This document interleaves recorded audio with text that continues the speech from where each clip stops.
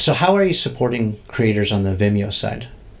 Well, we are in this really unique situation. We sit at the intersection of community, storytelling, data, and the tools to unlock all of them. And I want to break that down a little bit.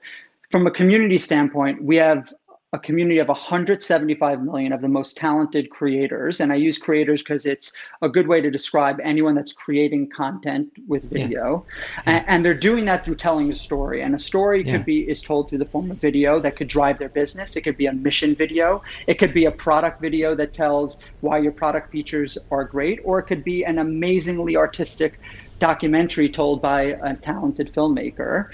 And because of this community and storytelling, we sit on an enormous amount of data, right? So we know what video works on Facebook versus YouTube. And if I'm a small business and I am a pizza place, what type of videos do I have to put on Facebook or Instagram or Twitter to work and promote my business that drives engagement? And once you know what the inspiration of great storytelling looks like, what are the videos that work and the types of videos that work from types of content to length and platforms, we have to unlock that, right? We have to make it accessible. And that's really where we sit at the center of it. Our job is to make video accessible to people who thought it was inaccessible. And we've spoken to an enormous amount of small businesses. What do they struggle with? They are on Instagram and Facebook, and they scroll through the feed and they see videos there and they see it's compelling. I think there's no doubt that video is the most engaging medium on these platforms. What the doubt comes into is their ability to deliver video. Either they feel it's too expensive, it's too complicated, they don't have the skill set to do it. And that's where Vimeo serves a real purpose of unlocking that, making it feel cost effective and efficient and accessible. Hi, I'm Harris Bieber, the Chief Marketing Officer of Vimeo, and you're watching Behind the Brand with Brian Elliott. This episode is brought to you by my friends at Very, the creators of the famous stand-up Varidesk and other office furniture. If you're like me, you're suddenly working from home. My best productivity tip is to set up a dedicated workspace. My comfy couch or the kitchen table so close to the refrigerator and snacks wasn't really working for me. So I recently set up a fully loaded home office setup using office furniture pieces from Very, and now I've got a whole mission control in a separate room for my kids and the dogs ready to roll. Very has everything you need to transform your home workspace, from desks, ergonomic chairs, and converters that transform any table in your home into a standing desk. Right now, you can save 10% off Very Home Office products with the code WFH2020. That's WFH2020. See the full collection and save at Very.com. That's VARI.com and use the code WFH2020 and check out to save 10%. Now let's get back to the show.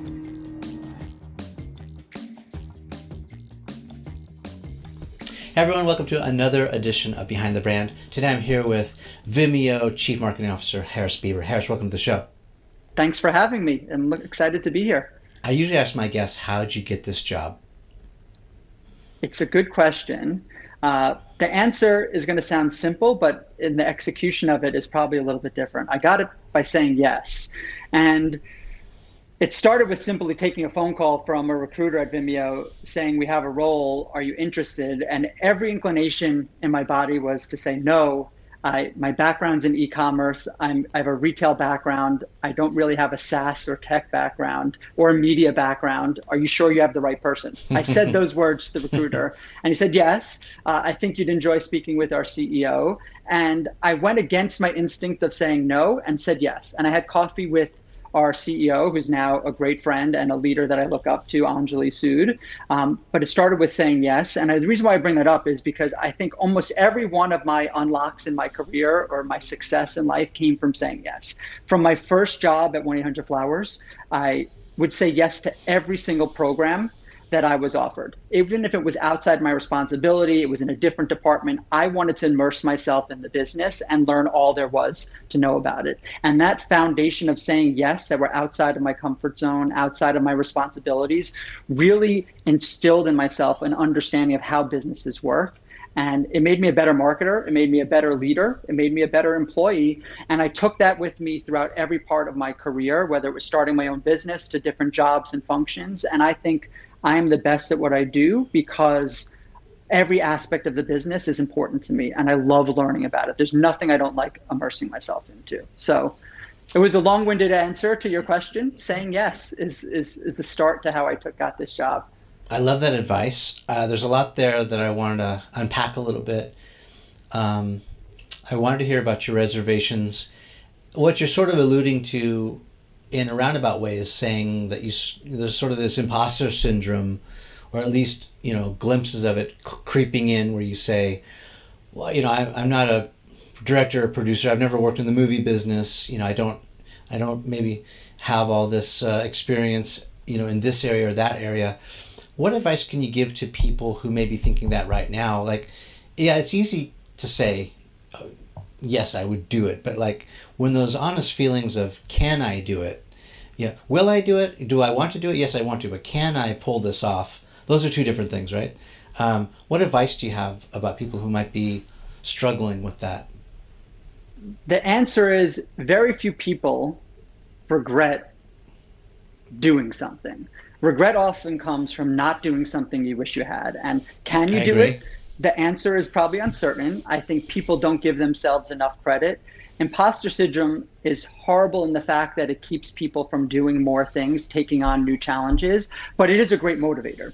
I think if you get too comfortable in what you're great at, or you think you know everything, your ambition ceases, you're pushing yourself, expanding where you head in the world kind of stops, your expansion stops. So saying yes to things you're uncomfortable with often leads to greatness or great learnings, right? And learnings could come in the form of success or failures. As long as you learn from it and you push yourself, that's to me where the real excitement comes from. And I say yes to things I'm uncomfortable with all the time. I doubt myself all the time.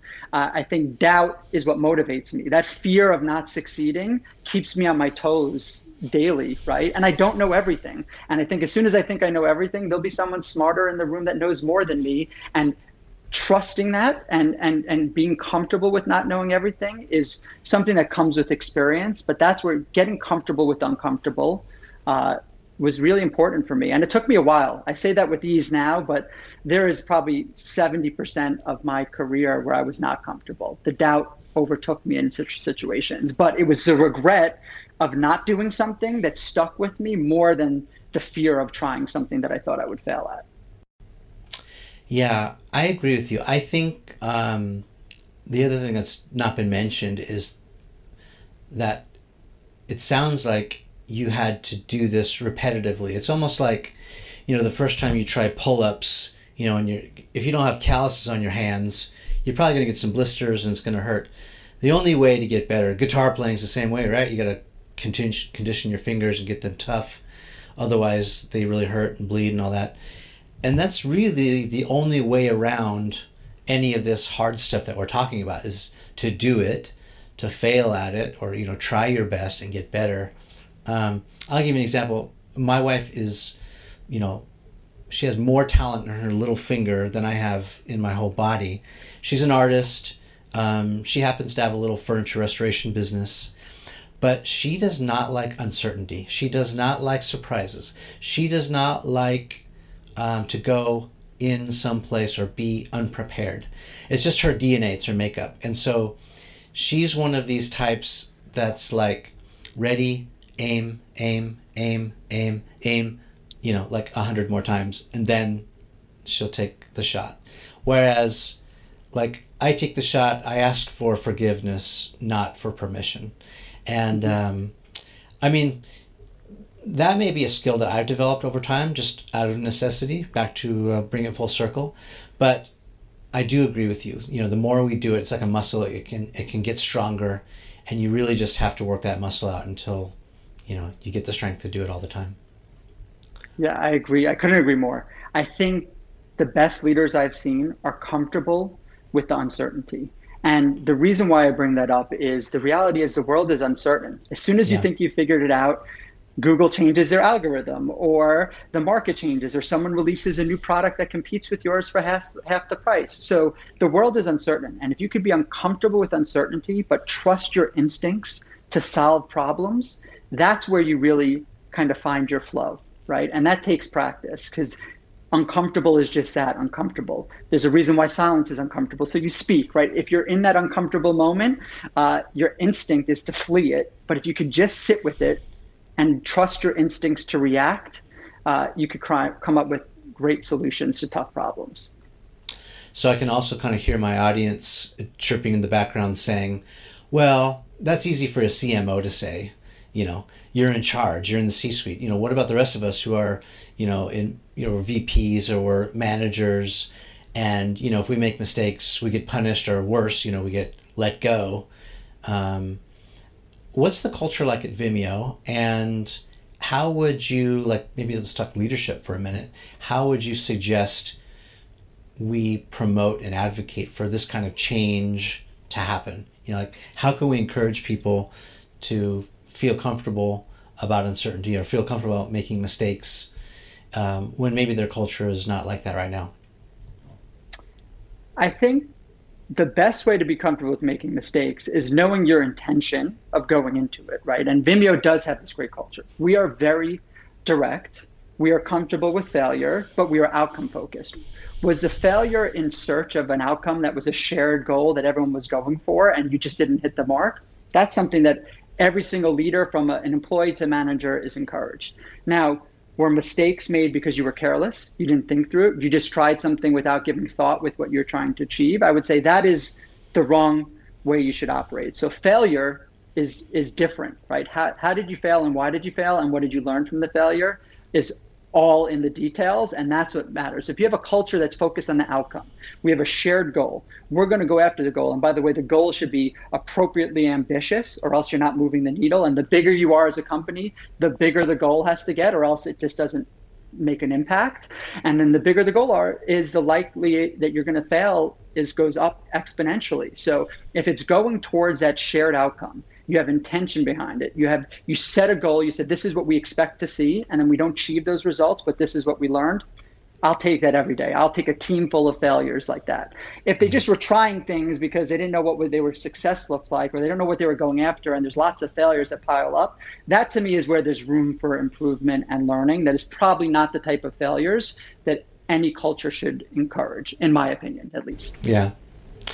I mean, if you don't know what Vimeo is, you're living in a cave. But can you break it down for us? How would you describe it? How do you see Vimeo as your product offering, your platform? For much of the world, they see Vimeo as a viewing destination. And that's for a long period of our history. We have always been a source of amazing talent that creates amazing stories told through video.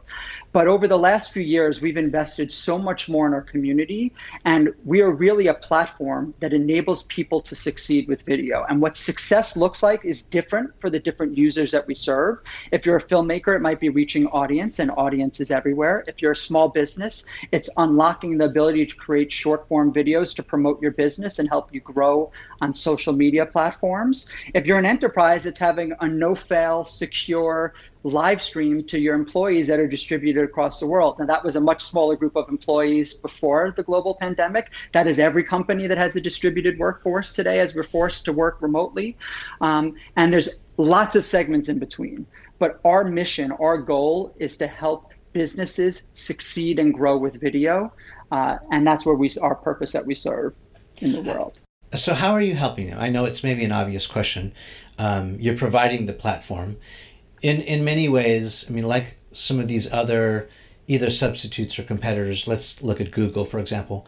Google doesn't make anything. YouTube doesn't make anything. They just provide a platform for creators to come and show up and then put their art there.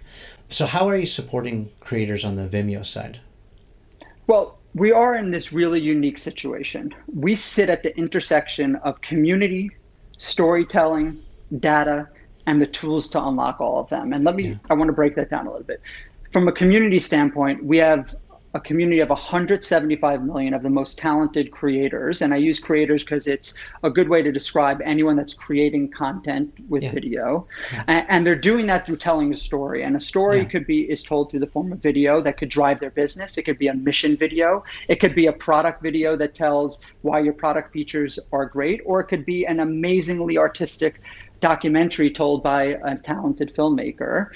And because of this community and storytelling, we sit on an enormous amount of data, right? So we know what video works on Facebook versus YouTube. And if I'm a small business and I am a pizza place, what type of videos do I have to put on Facebook or Instagram or Twitter to work and promote my business that drives engagement?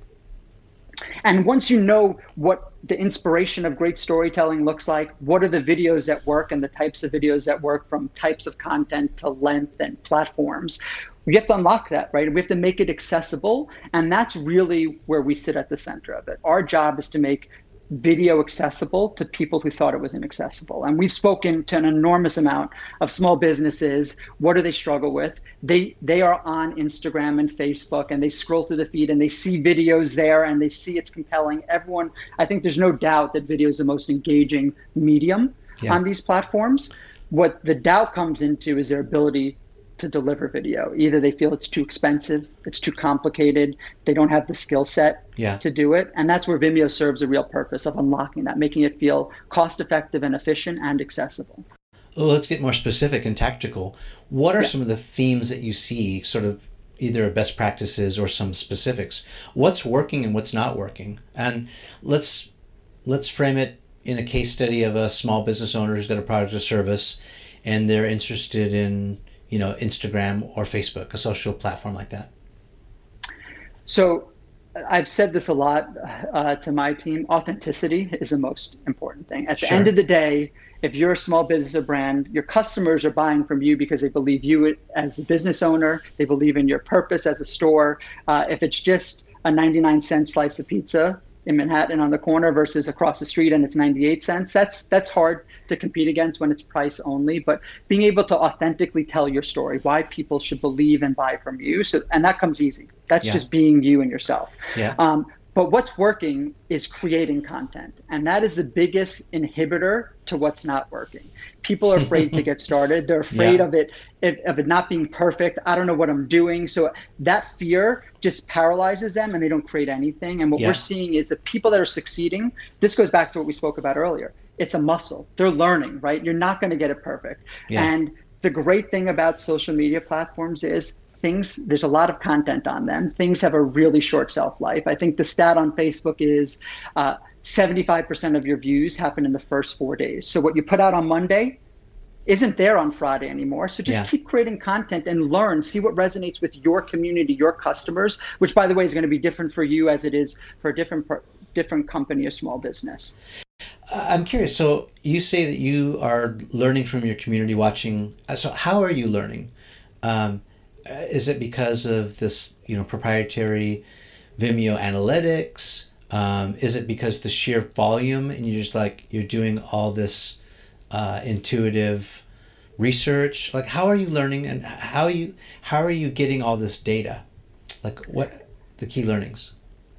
The short answer, it's all of the above. It's a mix between quantitative and qualitative. Okay. So the most important thing, we have, as I mentioned, hundreds of millions of videos on our platform. People are uploading videos every day, and it's all different segments. So there's a lot of data in that. Sure. But there is the qualitative of speaking to small businesses that are both using video on Vimeo, small businesses that are doing video in different ways, and how are they doing it? How are they finding success? And then there's the people that are not doing video, and why are they not? Do they want to be doing video? What are the motivators? And it's a combination of the quantitative of looking at our data, what's actually working on different platforms, what are the type of videos, what gets the most engagement, what doesn't, and then speaking with people. You can't replace that qualitative, actually speaking to people, understanding their struggles, what is preventing them and what is working. And so I think it's a nice mix of left brain and right brain there. Well, the reason I was digging a little bit so I use several different platforms for my content. I've been a Vimeo Pro user for the last decade, and I think, it's been my go-to as a production company, as a, all the commercial work that we do, and I also use YouTube. And so what do you say to the creator who's like, here's Vimeo, here's YouTube, what's the difference? Why should I use one over the other? What are the benefits? Well, first of all, thank you. Yeah. I'm glad to have you for a decade. Yeah, and I can weigh in on my opinion too, to tell you why I use one and not the other and vice versa, but I would love to hear it from the source. The short answer is you should do both. And by the way, you should be doing more than YouTube and Vimeo. And I'll give you the reason why that. And this comes true to every business, no matter the industry I've been, is it is great to say, I have a website. It's beautiful. I want you to come visit my website and do everything with me where I want you to be. And I want to control every aspect of it. Yeah. That's just not the way the world works. Right. And as a brand, a business, a big company, a little company, your responsibility is to meet your customers, whatever they might be, where they are, and provide real value and need where they are. So that means if they're consuming content on YouTube, put your videos on YouTube. If they're on Facebook, be on Facebook.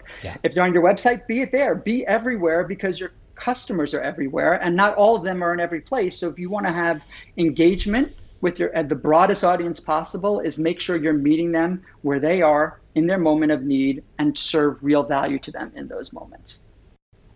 Yeah, and how about if I need to pick either or? Like if I have one or the other, if it's Coke versus Pepsi, if it's McDonald's versus Burger King, if it's YouTube versus Vimeo, like I got to choose one or the other. Like help the creators. You're talking to the creators now. Yep. What do they need to know? I get asked this question almost every day, by the way, Harris. Like, we're a brand, we're in this creative meeting. Well, okay, we're creating this content, whether it's an original story or series, or it's branded content, or maybe it's a commercial. Brian, where should we put this? Should it be on Vimeo or should it go on YouTube? If I just have to pick one, what do you say? I think I would stop, and this is probably a horrible response, but I'd answer the question with the question. What is your goal? Yeah. What are you trying to achieve with this video? And then from there, that informs how you best succeed at that goal. So if it is reaching an audience, YouTube has one of the biggest audiences in the world, and it's high intent, search driven audiences. If you are creating a how-to video of how to fix a sink and you're a plumber and you want to get customers, you should be on YouTube with that video. By the way, you should also be on Facebook as well, and you don't have to choose between them. So, but if your goal is to have a fully customized, branded experience, it's going to live on your website. You don't want ads serving before your mission video, and you want to have full control of what that message is, and you want it to match your branding and aesthetic, you should be using Vimeo, because Vimeo has the most beautiful customizable player in the world, and it gives you that full control, and it doesn't have any ads that's part of it.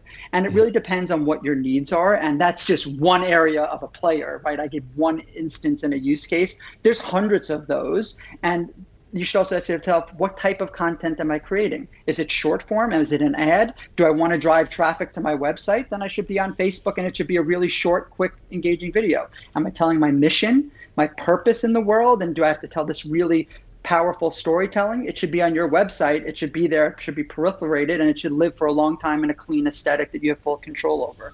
So that is an incomplete answer to one that has infinite answers, but I think you really start with the why of what are you trying to achieve, and from there, I'll give you 20 different ways that you could achieve that goal. I love that you started with the why. I start with the why as well. It's all about the strategy. It's all about backing into what your goal is. Well said. Thank you for that. One of my favorite features on Vimeo, side note, is the ease in which you can overwrite an old video and make it a new one, refresh it, and you don't have to change the link. It's gold. That's one of my favorite features. Because not only do you not have to change the link, you keep all your analytics. You see engagement. By the way, you could see engagement over time. So did you cut your edit if you're a brand and you made it shorter? You put something in the front, and you could see the performance, but it's all historical, and you don't have to change it. So it lives in the world forever. Yeah, and I love the privacy. Or if you want to create a walled garden, you can do that. I think there's lots and lots of good reasons why I use it. And I'm a professional, and I think most professionals in our industry are using it. It's a go-to. This is not meant to be a tongue bath or all that, but I'm a fan and I'm a user. So thank you. Thank you for being a fan and user. It goes to a great use case, right? You create videos. You don't always get them right at first. You get feedback on them. It's not ready for the world day one, but you share a link privately. You could get video feedback and collaboration on it. You go back and forth with annotations that are time coded in the video. Yeah. And if you're a video professional or a creative, or you're a marketer who has a manager or CEO that needs to see the video, and that is all done in private behind the scenes. And then when you're ready for the world to see it, you have a different strategy. Yeah. Well, and I'll even tell you a practical application to the overwrite feature, which is I have a video on YouTube. It's got like 1 million plus views. So it's done reasonably well. A lot of people have seen it.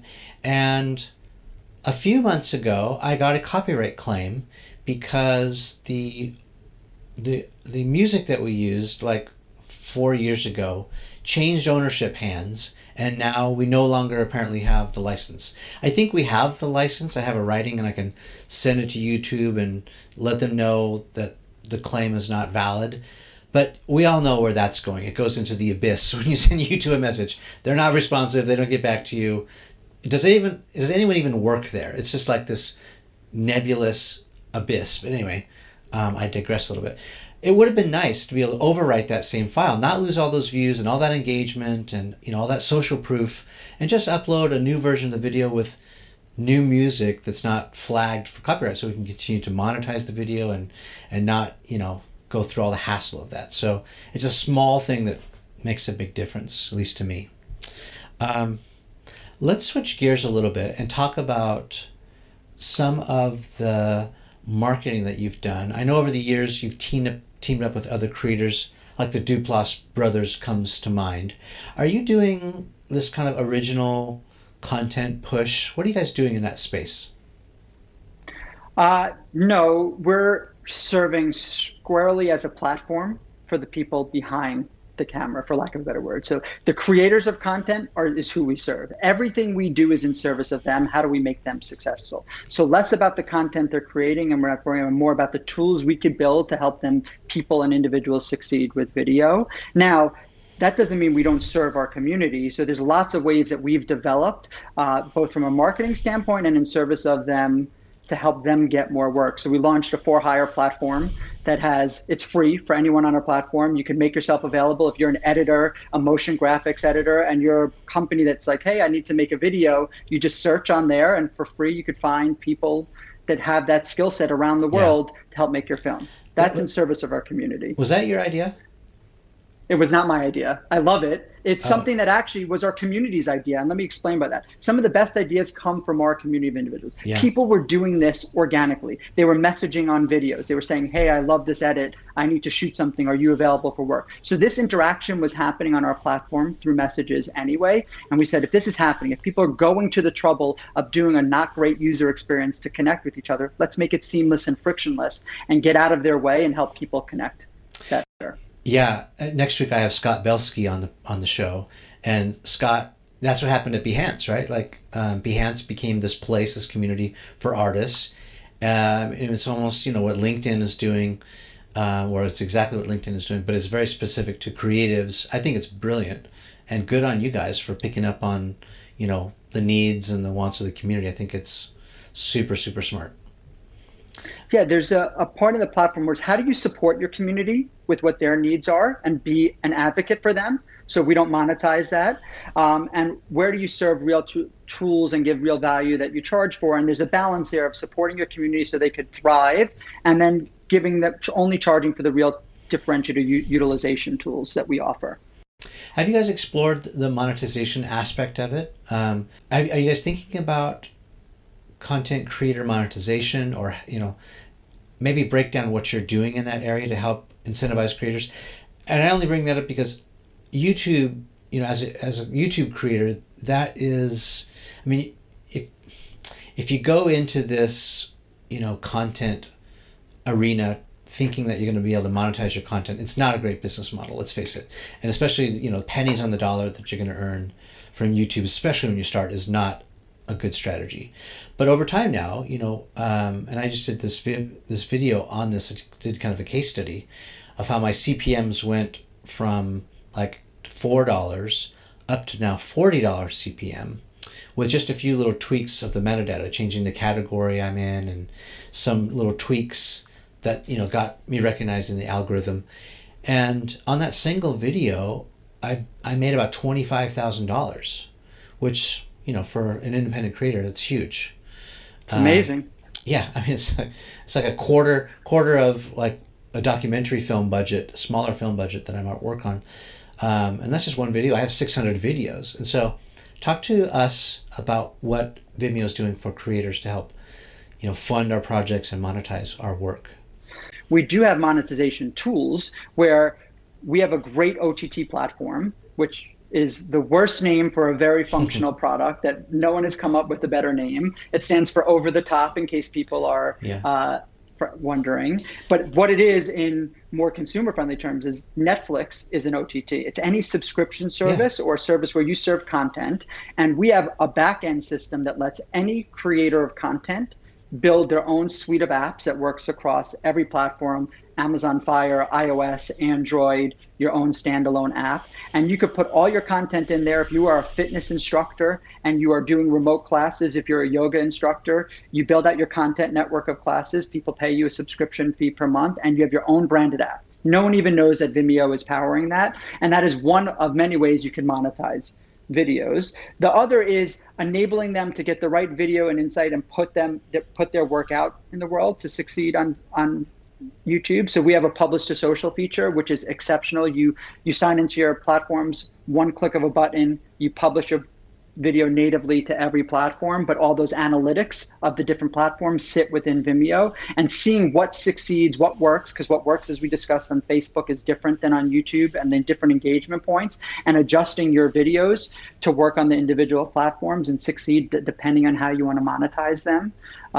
or other ways. But we are not in the funding content game. We are in the supporting creators of content with the tools they need to be successful with the content that they create. Talk more about the apps, because I had no idea. I mean, I fancy myself a power user, and yet I think I'm only like in first gear of this, like V12 engine. Help me understand that. How does it work? Yeah, it is great. So you can work with a team. We have a self-serve model where you can set it up yourself. If you have more robust, it goes on what platforms do you want to be on. Do I have to develop the apps, or like you have like a plug and play? Nope. That is plug and play. You put the branding, so you have to put the creative assets you want behind the brand on it. If you want to do a series and you have all the different episodes in there, you have to create the content. We give you the technology platform to help you succeed, and we help you publish it. It gets published natively on your app account. So when you're an Apple developer, you have your Apple account, it goes on your app account. We're not publishing for you, but we make it seamless for you to launch that business. And there's everyone from a small fitness instructor to very large brands are using this, and the use cases are vast. It could be internal education. You're an educator, you're selling content and you want to monetize that, so you teach courses. Yeah. You could be a fitness instructor, as I mentioned, or you could do it an internal use case where you're doing all your onboarding for employee training and you're not monetizing it, but you're using the platform to make people comfortable engaging with the content in the ways they're used to. Everyone watches Netflix, everyone watches Amazon TV. So how do you want them consuming your content? And we create native ways for them to do that, for anybody to do that really seamlessly. I love it.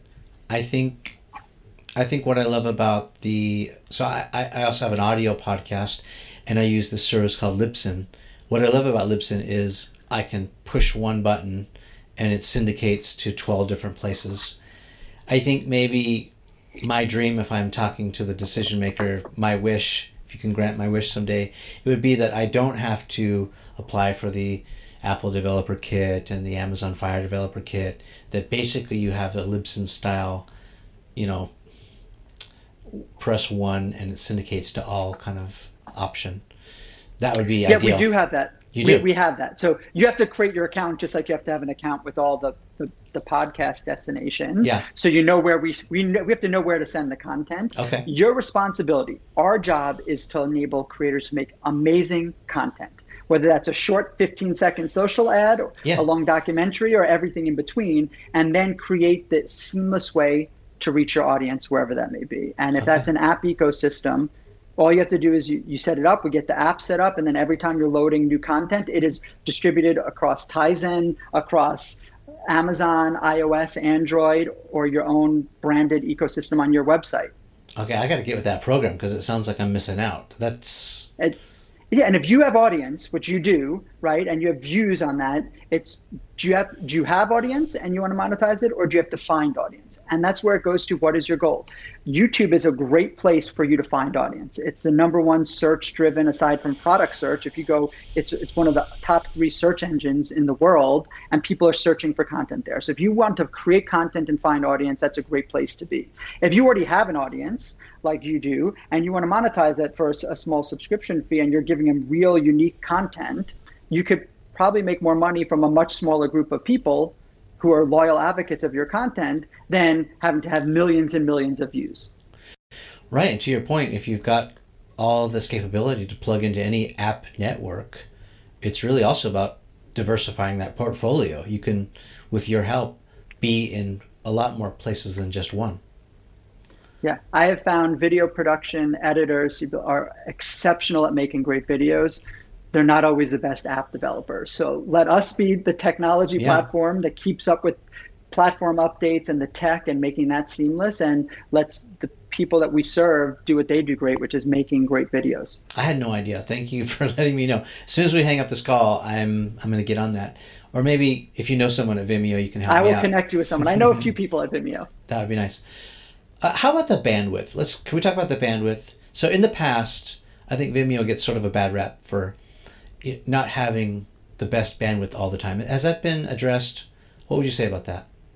Yeah, I think we're always working on that. We've done enormous amounts of our quality of service that we always improve on. We're actually known for our quality. We were the first on the internet to have HDR. We have 4K. So we have beautiful streaming experience. It's true. There is a tough thing, is the world's bandwidth is very different. Right. So is it a streaming issue or a viewing issue? And that doesn't matter. If you're a user watching a video, it's only does the video play back seamlessly, and those nuances don't very matter from a customer viewing experience, but we're always working on that. We work on our back end. Where are we serving the content from? Is it getting served internationally, and where's the viewer? And always balancing that. It is way beyond my intelligence level, but we have some of the most talented engineers in the world that's all they do. They live and breathe quality. Yeah, actually that's a really important point that maybe me and others overlook, is that you have all these tiers of quality, whether you uploaded a pure 4K HD full res 4,000 pixel video or less, right? And you have all these tiers to choose from. Whereas YouTube, you upload it, it crunches it immediately down to like a 400 plus pixel image. It's all blackened and saturated, and that's why they're built for that kind of, wherever you are, whatever kind of wretched internet connection you have, you can likely get a video on YouTube to play. But it's apples to oranges, or maybe oranges to watermelons, I'm not sure. But yeah, the picture quality cannot be understated, the options there. And having full control, right? You want to be able to control that. Well, yeah, and that's what we tell our clients is, don't watch it on the web. It's easier to just download whatever version you want, so you can watch you can really see what you're going to get.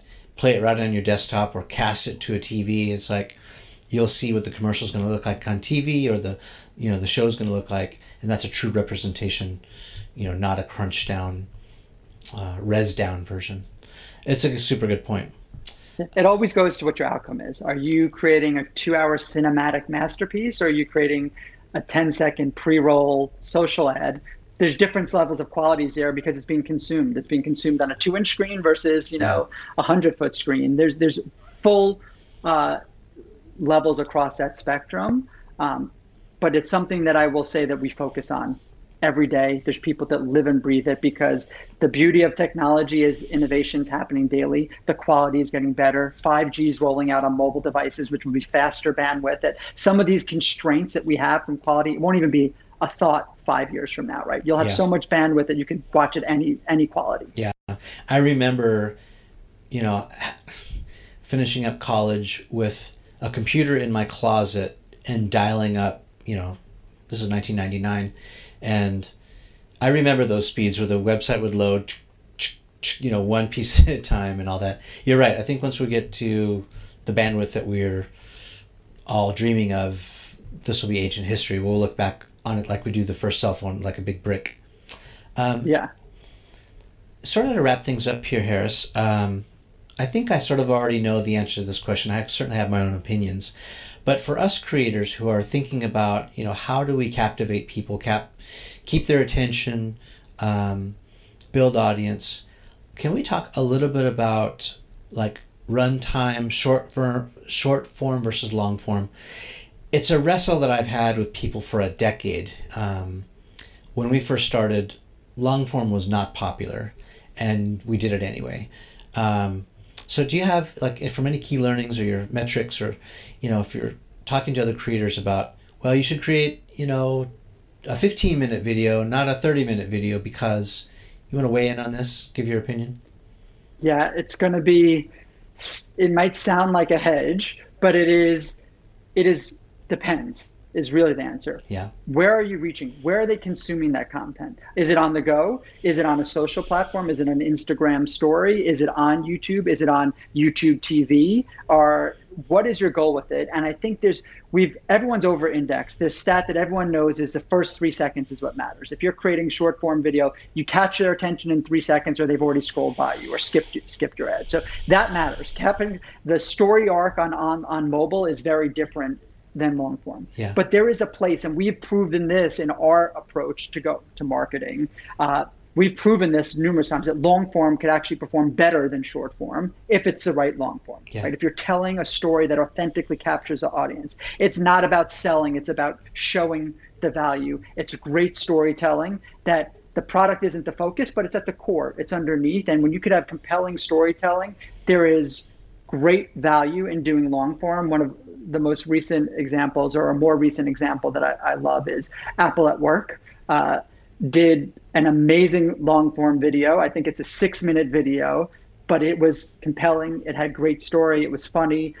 They did a version more recently, Apple at Work from Home, which was a follow-up story on that. And that was, when do you see a marketing video is at 7 minutes, but it has, I think, 50 million views because it was great storytelling. Mm-hmm. So there's a place for short form. There's a place for long form. Knowing what you're trying to achieve, where you're serving that content, and what your audience is ready to consume, all of that matters. So the answer is all of the above. It just depends. Yeah. That would have been my answer too. And then final thoughts, to the freelance and entrepreneurial creative community. What is your best advice? That's a great question. Let me think about that. It's very broad. I think for anyone you need to show your value. As whether you're a freelancer or a big business, it's understanding the problems you're trying to solve and then authentically demonstrating your value. And that is different for every scenario. So if you're a freelancer looking to get work, you need to understand what the customer is looking for. What is your client looking for? If they have to drive business goals, show them how you create videos or compelling artwork that delivers business results. Know who you're speaking to, understand what their problems are, and make them your problems, and then show them and demonstrate how you solve their problems. You will always succeed in whatever your endeavor is if you solve who you serve their problems, right? That's why we exist. That's why Vimeo exists. Our job is to help creators succeed with video. That is our sole purpose. Every engineer, every marketer, every product person is focused on that day in and day out, from quality of video streaming to the tools that we build. And we are in service of our community. And if you are a small business or a freelancer, don't forget, you serve your customers. They don't come to where you are or where you want them to be. You have to meet them where they are and demonstrate your value.